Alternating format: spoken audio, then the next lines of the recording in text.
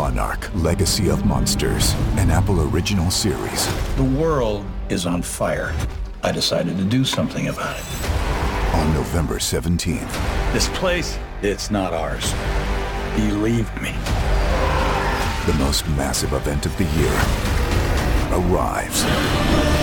If you come with me, you'll know everything, I promise. Oh my God, go! Monarch, Legacy of Monsters. Streaming November 17th, only on Apple TV+.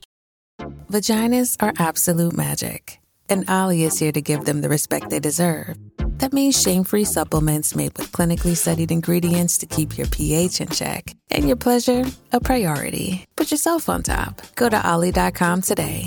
These statements have not been evaluated by the Food and Drug Administration. This product is not intended to diagnose, treat, cure, or prevent any disease. I just want to jump in here with a quick note about some changes that are happening. This podcast is now going ad-supported. What that means is I will be releasing select episodes from the hundreds of episodes I have archived now on Patreon and releasing them here. A lot of these were recorded a couple of years ago, during 2020 especially. However, I have gone through them and deemed that the parenting information was still really relevant. So just be aware that some of these releases may be out of order chronologically. Also, if you would like to listen to the podcast ad-free, you can still join Patreon. I'll still be releasing podcasts there with a few bonuses. One is that it will be ad-free. One will be that you get the podcast slightly earlier than everybody else. And I'll also be doing a bonus episode every month with a Q&A that's patron specific. So if that's something you'd like to do, you can join for $1 a month and we'll see you there. Thanks, guys. Hey, I'm Jamie Glowacki and you are listening to Oh Crap, I Love My Toddler, but Holy Fuck. This is a podcast for conscious parents who drop the F-bomb a lot. Hey guys, so I was able to book Anna right away. So we're going to do these episodes back to back, which is awesome. And we closed off last episode with, you can always you're always going to love your child, but you may not like your child. And I thought that was such a good distinction. Of course, I get parents who are done with their kids, like with body shaming. And they're like, I don't like him anymore. I'm like, that's okay. That's okay. You love him. I did want to tell a really quick story that I had told my son.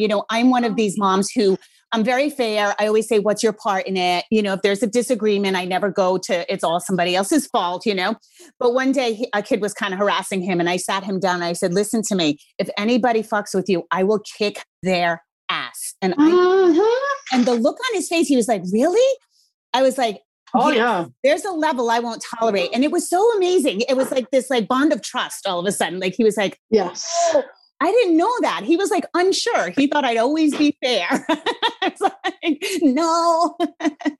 I love that. Like I have a 14-month-old and she doesn't know it yet, but I know when I was picking her up from daycare the other day, there's another little boy there that was just Mike Tyson it up with everybody. Yeah. And I moved because I had to pick her up and he went to hit her and I moved and I was like, and I'm looking at the teacher and the teacher moved him. And then within a few minutes, he came back and swung again. And I said, you need to move him before I fight his mother in the parking lot.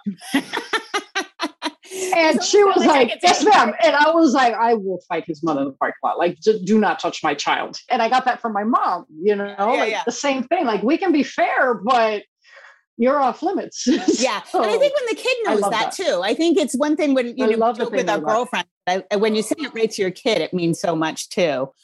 Okay. So early in our last interview, you said in your work, you're seeing like government intervention where there shouldn't be. So what does that look like in your work? So I started early on as an ESC teacher, then eventually became a licensed marriage family therapist. Mm-hmm. And because of my background as an ESC teacher, the Department of Children and Family Stuff Florida was like, come here, because mental health counselors, we don't have training in anything outside of ADD, ODD, and all these beautiful other diagnoses. So what I noticed is that there was a lot of DCF involvement with these families for the dumbest reasons. Or the child had a bruise, or there were bite marks, or, maybe the sibling had bruises or bite marks from the sibling that has the diagnosis, of autism, and they have a lot of physically aggressive behaviors. Or maybe there are some, what we call oppositional defiant disorder behaviors or ADD behaviors. And there was just different things that I'm like, why am I here? This is so dumb. And what I realized was, at least with DCF, the lower you are on the economic bracket, the more involved they are. For me to have been involved, and I did have a few cases where I walked in and you're talking about multi-million dollar homes. There were a few and it was very severe, but they were very patient with them. And what I noticed is that when the government got involved, which was a pro and a con, depending on the family needs, was that they really didn't understand the family dynamics. So you have the cultural component. I'm Hispanic. We come from the whatever's in our hands. You have the belt. You hit your kid. That's what we do. Like, don't do that, slap. And then there's bruises and stuff like that. And what I noticed is that from a cultural perspective, there are a lot of parents that really don't understand what they can do and what they can't do. And then when the government was involved, let's say from a DCF perspective, it was a lot of education on both sides. Right. It was me educating the parents, here are your other options, but also going to DCF of like, this is a bit too extreme. Right. But there was some pros to it, at least in some of the counties that I worked in, where they paid for daycare. For example, Broward County in Florida, Broward Sheriff's Office, at least at that point, would help the families pay at least for daycare so the parents can get to work. So there's a lot of government involvement in, let's say, in that sense. And then in mental health, in people coming home, so instead of us going, we having a client and having them come to our office, we would go to the homes. Right. And what I realized with a lot of the parents, and I didn't have this because I know my mom would have never allowed a therapist in the house. That was just not going to happen in my raising. And then while I'm doing it, I'd always tell the parents, thank you for letting me in. Thank you for letting me in. Thank you for letting me in. Because I can't imagine how intrusive it must be to let a stranger come in and then tell you what to do with your child. Yeah. And I like how you pointed out that it is lower economic brackets. I think that's really, it is. I was a social worker. So I remember we would go to conferences about Black parenting because we had a lot of Black clients and they would tell us, I don't do white parenting.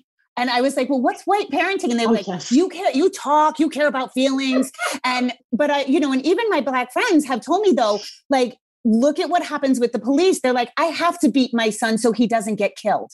I have to turn him into a better human. I don't have the luxury of having him freak out. But it also reminds me, I had a very abusive father. And I remember talking to a friend and I said something about like our organic garden. She was like, what do you mean you had an organic garden? And I said, my father was like an organic farmer. And she said, but he hit you guys. He was terrible. Wasn't he a drunk and like a wife beater? And I was like, no, I went to private school. Like we had acres of land. Like I grew up, upper middle class. Like the idea that only lower socioeconomic brackets beat their kids is like not true, No, it's not. And I love that you mentioned that white parenting because not to out us Hispanics, but at least in Miami, we call it white therapy. White therapy, yeah. And I've had a lot of parents tell me, and I remember my mom would be like, we're not doing this whole talking thing. It doesn't, your feelings don't matter. Just I'm the mother and you're going to do it because I said so. I remember one day, I think it was in high school, and I was like, but Mom, I feel, and she was like, I didn't ask you how you felt. I was so offended at that age. And I was like, excuse me. And she's like, I'm your mother and you're going to do what I say. And that's it. I don't care how the teacher made you feel. Yes. Because in front of the teacher, my mom would attack the school teachers. She'd be like, this is your job. You got a degree in this. You need to figure this out. But then when I got home, I don't care how you feel. You get me? And it was like trying to hold both of us accountable. Yep. Because I want to say, when I was in high school, I graduated in the year 2000. So, in the late 90s, there was a lack of accountability almost. I think that's when it started. Not only from us kids of like, you need to do what you need to do. But my mom also was going, hold on a second. You're not doing anything in the classroom. Yeah, I wanted to bring that up because I think that like we had discussed about like teachers, lack of resources, too many kids, no more, there's like all integrated, which is great, but the special needs will take a lot of your time. And I do think that there's a lack of accountability on the parents. I think it's twofold. And like, I really loved your mother's approach, which is show this face, the school's got to do their job, but you also have to do yours. You don't. Yeah. Yeah. And I think that's one of the things when people are dealing with the diagnosis, I know a lot of the parents I work with, they walk that line of what is the diagnosis, what's beyond the child's control, and what is just shitty behavior, because I want to curb the behavior, but I also want to leave room for impulse control or whatever the. Yeah. And I think part of it, when my mom was raising me, one of the big things was, and in my dad too, it really put into perspective was, listen, you may or may not have difficulty in this. They never told me the label of ADHD. I got that when I was in my 30s. Yeah. But I always knew, I was like, there's something. It can't be, it's not normal that I can't pay attention. I can't concentrate. I can't remember. I've read this paragraph 10 times. I don't remember. why am I dumb? Like, what's going on? And I remember my mom and my dad telling me at one point, they're like, listen, whatever struggles you have, you need to find a way around it because nobody's going to care when you get older. And my mom would say, she's like, listen, I'm the oldest of four. She's like, I have four of you. If I go to work and I'm sick, I still have to take care of you guys. I still need to do the stuff in the house and I still need to go to work. She goes, so the obstacle might be that I'm sick that day and I can't, but I still need to figure it out. Right. And that was one of the things that my mom really advocated on both sides, not only to make sure that the people around me were doing their job, but also for me to come up with my own solutions. And I think that's why I excelled in college more than high school. High school, I was horrible. I would have never passed the FCAT back then because I know the year after I graduated, they put in the FCAT in Florida and then the FSA and whatever name they want to have now, their state exam. There's no way on God's green earth I would have passed that. And I hold an associate's degree, a bachelor's degree, and 2 master's degree. There is no way I would have passed that in high school. What? That was on my list of questions to ask you. There's no way, You mentioned that you thrived in college. So what changed? I hated high school as well. I did well. I hated high school. I struggled from second grade on. Being honest, I had my first F was in second grade. I struggled with reading comprehension. I struggled with math. You name it, I struggled. I struggled academically. I struggled socially. It wasn't until high school that I may have had like a friend or two and people to hang out with. And then because that became the one thing I was at least getting filled emotionally, I really didn't pay attention to my academics. I didn't care because I already sucked at it. I had teachers that were incredibly verbally abusive. You know, I had my high school counselor tell me, which God bless him because my mom almost killed him the next morning, where he said, Annie, your grades are so bad you couldn't get into a community college. Yeah. So you need to come up with a plan that isn't college. And in my household, it was college. No, you don't have the option of moving out because I'm going to grab you. You're going to come back home and you're going to go to college. And so there was no like, you can leave. No, there was no leaving. You're going to leave and I'm going to find you. And I remember going home and telling my mom, and my mom exploded. And the next day, I mean, my high school counselor, I think, walked on eggshells for the remainder of the time that I was in high school because he was petrified. And I went to a magnet school. Yeah. He was petrified of my mom. And she would walk in, he would shake because of her response. She was like, no, how dare you say that? That's crazy. And then you look back and I had more D's and F's and everything else going on. It didn't click to me. I think because I struggled so much academically, I couldn't put in my head that I could do something. So she had to teach me how to do it. Like, teach me psychologically, you got this, just try again. But if somebody says something negatively, then she would be like, you know what? No. You're not going to say that to her because I'm trying to build her up at home. And then you're tearing her back down in the institution that this government says I need to go to. And I think some teachers just don't even recognize the power they have. Because like every adult, I feel like has a teacher trauma, like a really bad. Yeah, no, seriously. I mean, I've had teachers that would just ignore me completely. Yeah. I had teachers would be like, Anna, just put your hand up. You know, it's like a boxing ring for me. The only person in my corner for a long period of time was my mom. My dad was there too. You know, my dad had his own things going on at that time. My parents were, had just gotten separated. And my mom was the only one there. And I look at my friends in hindsight, and we're talking about 20 years later after graduating high school, or 22 years later now. I look at it and I look at some of my friends that didn't have that with their parents.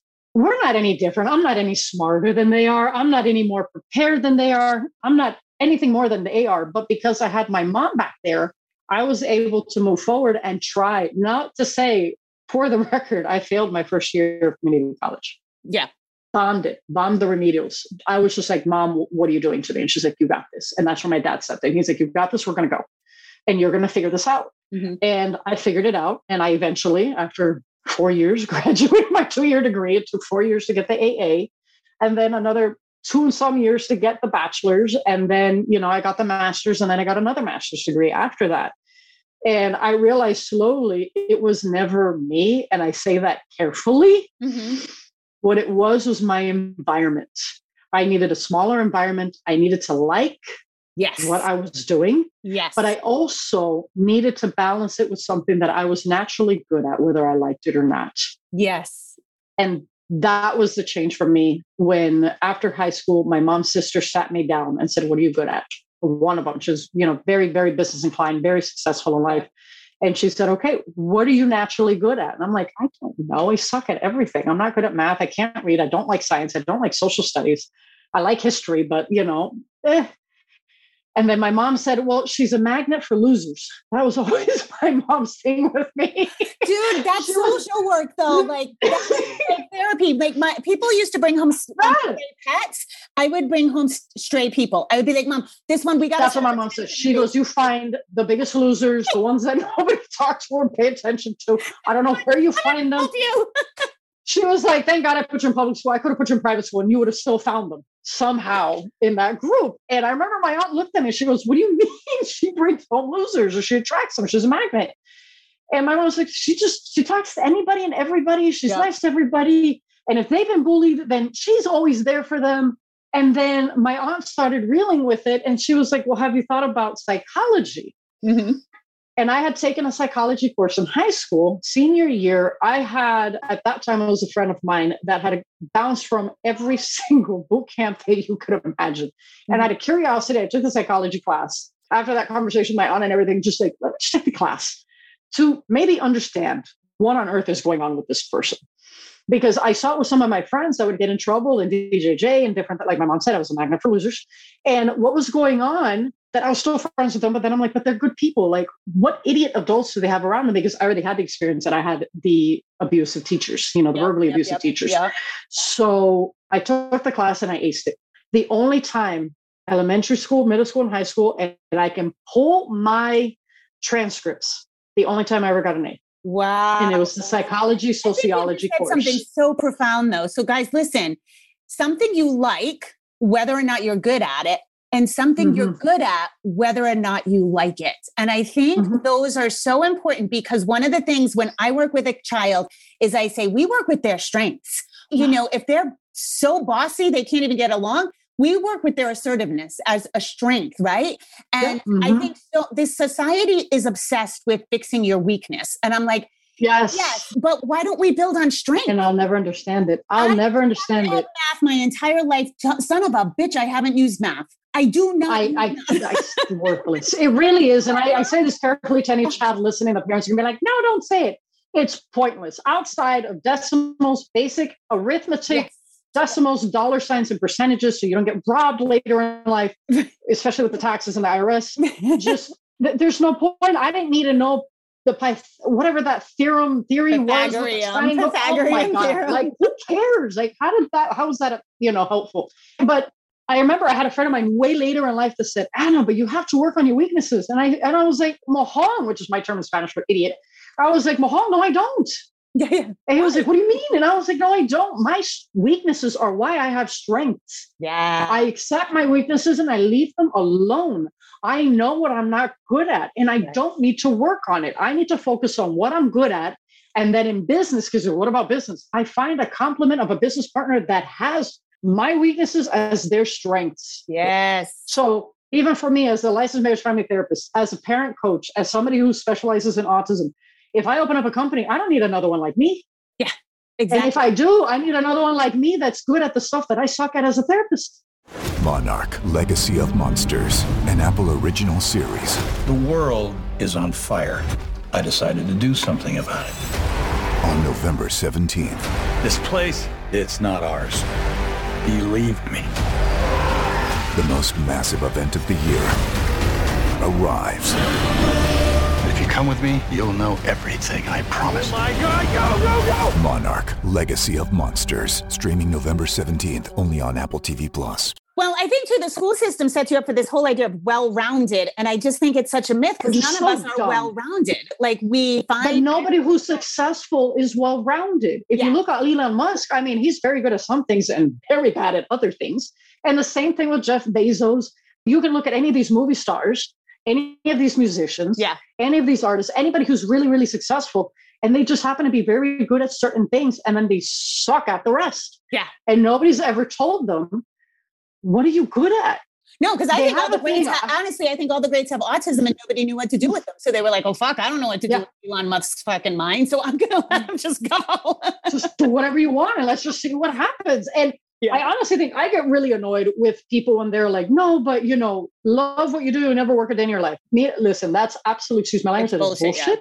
It is bullshit because you're going to love what you do until you can't pay your rent, can't pay your mortgage, and you're driving a 20-something-year-old car because somebody told you like now with the student loans, to pull out a 6-figure student loan to major in something that's going to give you 1/10 of the salary and you can't make ends meet. It doesn't make sense at all. I hate it. I tell people all the time, no, find something that you're good at. You're naturally good at, because I work hard and there are days that I don't want to do this and I can put it on autopilot because I am good at it. You're and good so at I it. agree. That's it. Yeah. You might be really good. My favorite, when I find these kids that are good at math, God fucking bless you that you're good at math, because I hate math. But God bless you if you're good at math. So if you're good at math, oh no, but I say I had one client, he was really good at drawing and animation. Yep. And I was like, okay. And I was like, so what do you want to do? He's like, I want to have my own animation studio. Okay, then major in business. How are you going to have your own animation studio and you don't know how to market? You don't know how to sell. You don't know how to do any HR. You don't know how to do your finances. You can't do accounting. Right. So you're basically one part of the whole company. And he looked at me and I said, babe, how are you going to open up a company if you can't handle the business part? How many people are really good at something, but that suck at business and then bomb at the business aspect, even though their skill is amazing? So I've always told people, if you're naturally good at something, especially numbers, major in finance. But it's good too, because it forces you to so I'm good at what I do and I can, whether or not I'm in the mood to like it at any given day. But it also, did I ever think I'd be chasing a social media algorithm or creating 1-minute videos called Reels? No, I didn't see that coming, but I'm learning it. And you know what? It's tolerable because I'm good at what I do, and even when I don't love it. Yeah, no, absolutely. I want to be mindful of your time today. So now, as a therapist who specializes in autism, are things getting worse? Or I feel like things are getting worse with our kids. And people would say, we're getting better at diagnosing, but I'm also seeing behaviors that are escalating. Do you feel like things are getting worse? I think they're getting worse for kids, period. Just whether you have a diagnosis or you don't, especially if you have a diagnosis, because the diagnosis now becomes an excuse label for society not to invest in you and invest in your child to move forward. Because, hey, you have ADHD, so you're never going to concentrate. So we're just going to not worry about this. Or your child has autism. So you know what? Let's see if you're on level 1, 2, or 3, depending on the diagnostic manual. And depending on level 1, 2, and 3 will depend on whether therapies or certain centers actually put effort with your child or not, which is another tangent of mine, which I can go off on another day. But you have all these things, and then you add on technology. And then you add on, at least in Florida, in the education system, we're on the bottom for a reason. So one of the dumbest things, and I say this carefully, one of the dumbest things I've ever seen educationally is the inclusion program. The whole point of putting a child with a diagnosis in a regular ed classroom is for a social perspective. At work, I do ABA as well, in addition to things. I'm very eclectic and I don't see ABA the way other people do, but that's a topic. Okay. But I had an RBT and I get into arguments with my own people. But she was in tears when I explained something, because she said, hey, listen, they don't want us in the school, but he's not doing the work. And I said, well, what kind of classroom is he in? I'm thinking he's in a specialized classroom. He has a lot of things going on. Yeah. And they said, no, he's in a mixed classroom. And I just looked at her and I said, Mama, then the goal is social. They don't care about his academics. Yeah. They just don't. So things are getting worse because what happens? Teachers are underpaid. The salaries now are the same fucking salaries that my teachers had when I was in high school in the 90s. The starting salary in Miami-Dade County when I was in high school was $34,000 to $36,000. It might be 40 now. You're talking about 20, 25 years later.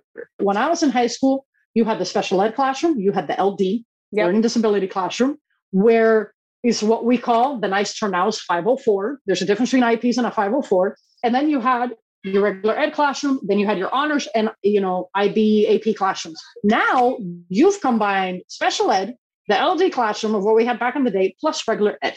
And you have a teacher that doesn't have the background because the courses don't go through that. Yeah. So you have 30 to 40 to 50 kids in a classroom. 5 are on the spectrum. 7 have ADHD, 4 have parole officers, 3 are shy, anxious kids in the back because they're going, holy shit, I have social anxiety and you have me with 50 kids and these 3 in front of me are in juvie. No, thank you. Then you have maybe some of the jocks. Then you have some of the kids that are regular ed, normal speed, and you might have 1 or 2 that are a little bit more on top of everything, but they have to slow down for everybody else in the classroom. And you have 1 teacher and you're expecting them to teach them all of this stuff. And then you come home and COVID aside, gas is super expensive. Food is fucking through the roof. Yeah. And you have the parents working extra hours, but then you have the kids going, Mom, I want a cell phone. I need the new iPhone. Or Mom, I need this new purse. Or Dad, I need these new shoes. Or, hey, this new video game, or, hey, can you get me on Steam? Hey, for Christmas, I don't want presents. Can you just give me a $500 gift card to Steam? Yeah. And you're like, $500, dude, I don't have $5, let alone your $500. Delusional. So it's and then you have just the kids a pressure. like, I want to be a YouTube star. And then they're like, I'm going to do a YouTube channel. And then I'm going to make it in, like PewDiePie that did it with video games. Yeah. And good for them that they did it. But it's almost like what back in the day for me was the YouTube star wannabes now are the rap star wannabes back then. Yeah. I'm going to be the next rapper. I'm going to be the next singer. I'm going to be the next Johnny Depp or Brad Pitt. No, you're not. Yeah. So then I think things are getting worse because you have a lot of technology, a lot of issues, like nobody socializes. Everything's over text message. Yeah. Nobody knows what to do if somebody says, hey, I think you need to brush your hair. Oh my God, you're bullying me. And there's more bullying now, but then it's also overly exaggerated because nobody knows how to communicate. And then you add a diagnosis, and ADHD is horrendous. It can be a superpower and an absolute kryptonite weakness at the same time. I have it and it's horrible. I hate it. I love it and I hate it at the same time.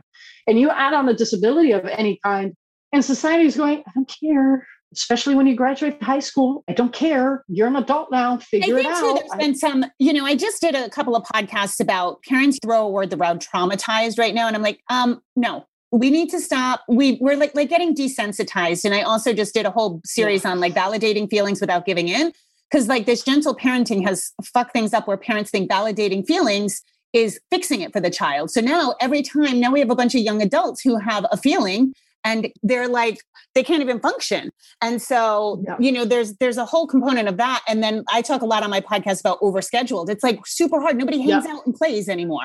Like you can't. No. And even if you want to be the free range parent, everybody in the neighborhood's in an organized sport. So parenting is just like a pressure keg right now. I love that you're bringing that up because like when it comes to, and there's something to say about gentle parenting, which I think came back from the 80s and 90s of just like a severe level of amount of abuse, and no extreme is good at all. But what I've realized, especially for these kids that are being raised that, hey, your emotions are valid and this and that. Yes, they are until you get to corporate America, because guess what? Companies don't care. Right. Well, they don't care. And the ones that it's not right. They're not fact. but because it's subjective, it's based on you. And I think what ends up happening is that when they end up growing up and they get a job and then they get fired and then they quit because they're bouncing. And then, they want a job, but they can't have a job, or they end up having two personalities where they hold it all day at work. And then they come home and they explode. Yep. And then people are working like, oh my God, but Bobby's not like that.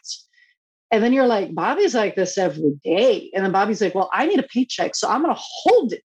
Because validating feelings is one thing. That is step one of a million. The rest of the steps for parents is to teach them how to manage it. Yeah. You can say, you know what, you have all the right to be upset. But, and I tell my kid, my clients and parents all the time, you can think whatever you want. I can plot murder scenes in my head. That is my brain. That is my business. It's my mind. I can plan whatever I want, think what I want, feel what I want. What you can't do is say it and act it out. That's where the line draws in. Right. So I can be super pissed and be like, and think all these things about a certain person, but that doesn't mean I have a right to express it. And also doesn't mean I have a right to externalize it in a physical way. Right. And that's where some parents are failing. Yeah. Where my mom would say, listen, I understand you're upset. Your teacher sucks. I agree. Your teacher sucks. And I agree. Your teacher doesn't give a shit about you, but you still need to figure out how to do his homework, and you still need to figure out how to bring this grade up. And that's where the advocating came in. It was finding those self-help skills for yourself. And then even when I graduated high school, I still didn't know. My aunt sat down with me one day and she went, this is how I study. Yes. And the way she studied, it clicked. It was like a light bulb. I was like, what? Yeah. And what she did was that old school cluster where you'd write a circle and she would write in the main topic. And then she would do bullet points, a little like, spider arms. And then she would write all the points. I was writing notes upon notes upon notes. If you have ADHD, you can't read paragraphs upon paragraphs. Right. It's too visually overstimulating. Color code, yeah. So you try and color code, and then like your whole paper looks like a rainbow. So then it's counterproductive. So then what does she do? She did the circle, the little spider arms, and the points. And then I had enough of a memory to remember if I just saw the bullet point. Yeah. And then if I didn't, I would write 2 or 3 more words. And that's how I began to study. But she had to sit down and show me. And I'm like, oh, that's how it works. But I still needed somebody to go, hey, listen, we need to find your coping skill. We need to find your coping mechanism. We need to find the solution to this issue. Because you can say, I don't like this, and that's great. Or I'm really bad at math, but I still need you to know how to count. What are you going to do with your credit card? Well, and I always think it comes down to, I like that, like strategizing with the child. Like if you have ADHD and you read the same paragraph 10 times over, okay, it's going to take you an hour to read. So let's get going. Do you know, like, Yes. and I think that's where sometimes the like equality of outcome or equanimity gets like, it gets kind of confusing. It's like, no, some of us just have to work harder at certain things. Do you know? Yeah.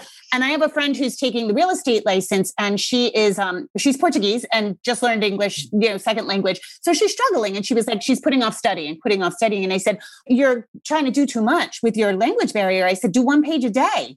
You have 7 months to study. And she was like, what? And I said, don't clump it. Like if it takes you a long time, slow your process down. Give yourself time, But I think you just said the words, because I want to close out. I think you said the magic words about advocating is helping your child find a way, not letting anyone find the solutions. Yeah. Find the solutions. That's the best thing you can do. You can validate and you can give your child reason, but find the solutions, because there's always going to be that group of people that just don't care. Yep. And anybody who has a job right now, that whether they need or they like, we all have those obstacles, whether we love our job or not, that there are moments that we have to swallow it. Yep. And there are moments that we have to come up with something very quickly at the moment, or at least within the next couple of minutes to hours of like, okay, I need to figure out a solution, because I can't just say I'm overwhelmed. I need a break. I need to go home. You're fired. So part of advocating for parents is not only validating your child's feelings, but letting them know, listen, you can be upset, but you still need to finish this up. Mm-hmm. Mm-hmm. You do not have to have a smile on your face every time you do something. I think that's absolute bullshit. I hate, and I say this carefully, and do this. Be very careful with positive affirmations. I think they're great, but I think they're full of shit at the same time. Yeah. I do not have to be happy and positive all the fucking time. I can say, I'm tired. Yesterday, I had a migraine. I don't know why. I just had a migraine from 7 a.m. until 9:30 at night. I still had to do my work. I still did everything I needed to do. Did I need to have a smile on my face? No, I did not. Did I need to express it to other people and show them, oh my God, I'm so pissed. I have a migraine and this is, this is bullshit. No, it's my migraine. Right. I still need to do what I need to do. I still did what I need to do. The migraine finally went away, but I still found a solution. And I think that's what parents are missing sometimes. You can gentle parent, you can advocate, you can validate everything your child feels and says and experiences while still providing them with multiple solutions or teaching them how to find their own solutions that will work in the real world, so that when you get out and you grow up, it's not as bad as you thought it was going to be. And also self-esteem is grown in discomfort. You have to overcome something you thought you couldn't do. And people think it's false. Oh, good job.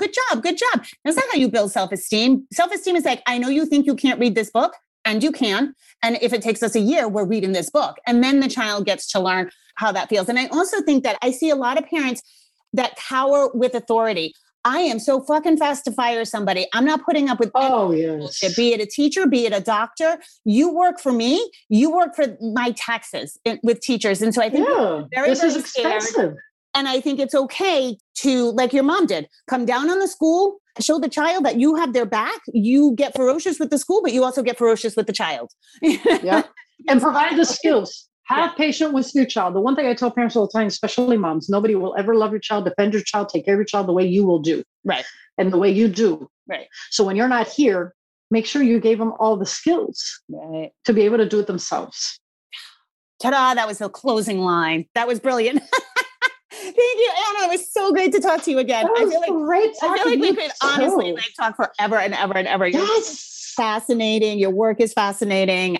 And it's really nice to speak with somebody who the Latina community is so lucky to have you, because culturally, I think of all the families I worked with that I'm like, oh God, I'm just this white girl who doesn't understand all these cultural differences. And so, it's wonderful. You're a blessing, I'm sure. No, but I think the way that you're so real and the fact that you're just so loose with the words, I think one of the biggest things with Hispanics sometimes is that there's some Hispanics that like the professionalism. And then there's some other ones of us like me, they're just like, no, fuck this. Like, bro, they just be like, your kid's being a douche. Like, it's fine. Just stop. It's okay. So we can fix it, okay? Like, it's fine. Like, douche, I guess the Spanish word for douche would be mojón. Like, your kid's being a mojón. Just, it's fine. He's being a mojón. So I think, just that realism and going, okay, so how do you do it? I usually hit him upside the head. Well, is that working? No. Okay. So either we hit him harder or we find something else. So let's figure it out. DCF is being called about the bruises. So maybe we don't hit him upside. Yeah, we can't do that, so. Yeah, right. I think I love what you do. And I love that I'm not the only one, because I sometimes feel like so like alone in all of this sometimes, that I'm just like, Yeah, there's theory and there's common sense too. And I think sometimes therapy and, the new thing in parenting is evidence-based. And I'm like, what's the fucking evidence-based? Like, did you make it out alive? But based off of what? Quantitative or qualitative? Yeah, exactly. So anyway, all right. You have an awesome day. Thank you for your time. You too, Mama. Let me know when you're going to post to send me the link. I shall. All right. I appreciate you. Bye, guys. Okay, bye, everyone. Just a reminder, if you need additional resources, I have Oh Crap Potty Training. I have Oh Crap, I Have a Toddler. Those books are available everywhere you want to find a book. You can also go to my website, jamieglowacki.com, where you can book private sessions with me, buy any of my courses. Those are really geared towards potty training help. And also I'm on Instagram. I'm not on Facebook anymore and I'm not on Twitter. I'm on Instagram, jamie.glowacki, and I do a lot of lives and usually posting a lot of good information. So those are extra resources for you. And as always, rock on. Have an awesome day.